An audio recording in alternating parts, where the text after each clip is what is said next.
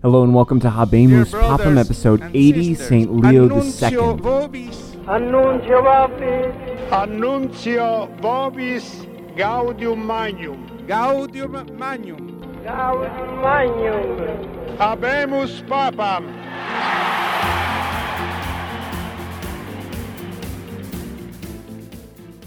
So last week, Pope St. Agatho died in January of 681 AD. And his successor, St. Leo II, was elected shortly thereafter, but it seems like it took a very long time, over a year, for his confirmation. And I've read a couple of different reasons why this might have happened. One is that there was contention in the election, but there doesn't seem to be any physical evidence for this. Another reason is that the papal legates in Constantinople had another job besides representing the Holy Father at the Third Council of Constantinople, which we talked about last time. Their other job was apparently to try and make it easier for the Pope to be confirmed and maybe convince the Emperor, who seems to be in a good mood, to remove the requirement of confirming the Pope altogether so that the Pope can just get elected and then be consecrated Pope. He doesn't have to wait for some Emperor to say it's okay. Now, these negotiations might have prevented the confirmation of Leo II, since the Emperor would have wanted to wait until they were complete before confirming anyone or before anything could happen. Or maybe this is what happened. The council was wrapping up. Leo wrote to the emperor announcing his election and waiting for confirmation, and the emperor just waited to send the legates back until after the council concluded, and by that point it was winter, and then, it took him a while to get back. So whatever happened, in August of 682, Leo II was finally consecrated pope. Leo II, like St. Agatho before him, was of Sicilian, which means probably Greek origin. Apparently, he was quite learned. He was well-versed in Greek and Latin. He was a great teacher and lover of learning.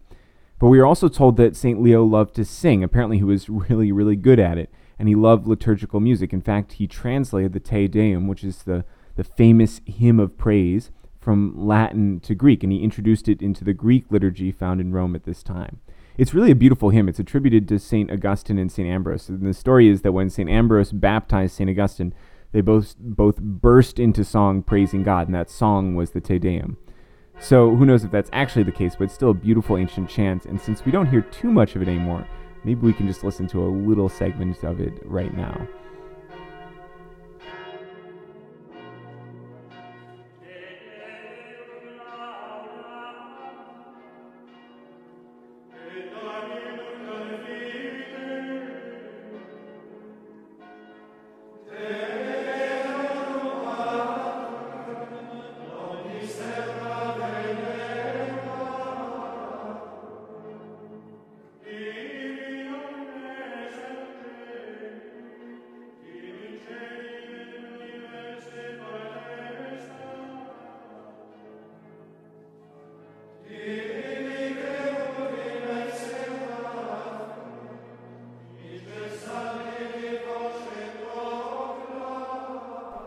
Now, it's really fascinating to hear explicitly about St. Leo's love of singing and chant, because at this point in papal history, there's a huge influence of the Greek liturgy in Rome. The Greek side of things had become more and more prevalent. The Latin side was always very sober and very minimalistic, but here this incredible increase of Greek influence on the Roman people led to much more elaborate chants and liturgies, and we'll talk more about that in future episodes, but it's just neat to note it right now. Now, in Rome, Leo II commissioned or permitted the construction of the church of San Giorgio in Viterbo, which is one of the most ancient parts of the city of Rome, and it's the second church on the stational pilgrimage during Lent. It's a neat little church. You can go check it out. But now back to the main part of the story. With the letter from the emperor confirming his election were also copies of the Acts of the Third Council of Constantinople, which Leo II promptly confirmed and forwarded throughout the Western Church. Now, what's interesting in these letters is that though he confirmed the Acts of the Council, his condemnation of Pope Honorius is slightly different than that of the Council of Constantinople. If you remember from last year, we read the list of anathemas that the council gave, and in that anathema was the anathema of Pope Honorius. So in his condemnation of Pope Honorius, which we find only in one of the letters to the Spanish church, he writes, "With Honorius, who did not, as became the apostolic authority, extinguish the flame of heretical teaching in its first beginning, but fostered it by his negligence." So it seems like here, at least in this letter, he is accusing Honorius of not intentionally teaching monothelitism, but he didn't stamp it out when he ought to. He was negligent.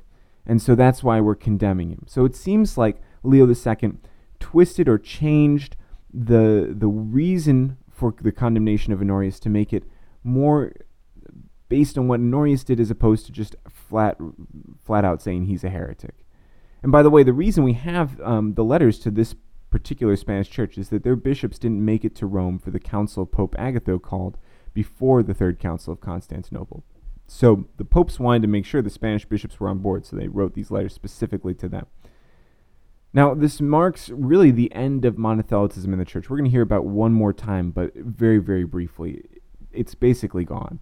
We've been fighting it off and on for a really long time now, since 10 episodes ago when we first talked about Pope Honorius. And the church has reaffirmed the universal teaching of the apostles, that there is one person, Jesus Christ, with two complete natures. He is fully God with a divine will and fully man with a human will. Thank God. Thank God we've settled this question. But no worries, there are still plenty more heresies to go. We are not out of the woods yet. Well, we're still even today. St. Leo II died fairly quickly after being named pope. He passed on May 23rd, 683. And he was buried in St. Peter's Basilica and succeeded by the 81st Pope, St. Benedict II. And we will talk about him next week. Thanks for listening to Habemus Papam. You can check out the rest of the Catholic Bites podcast at catholicbitespodcast.com, or you can find us on iTunes. Thank you and God bless.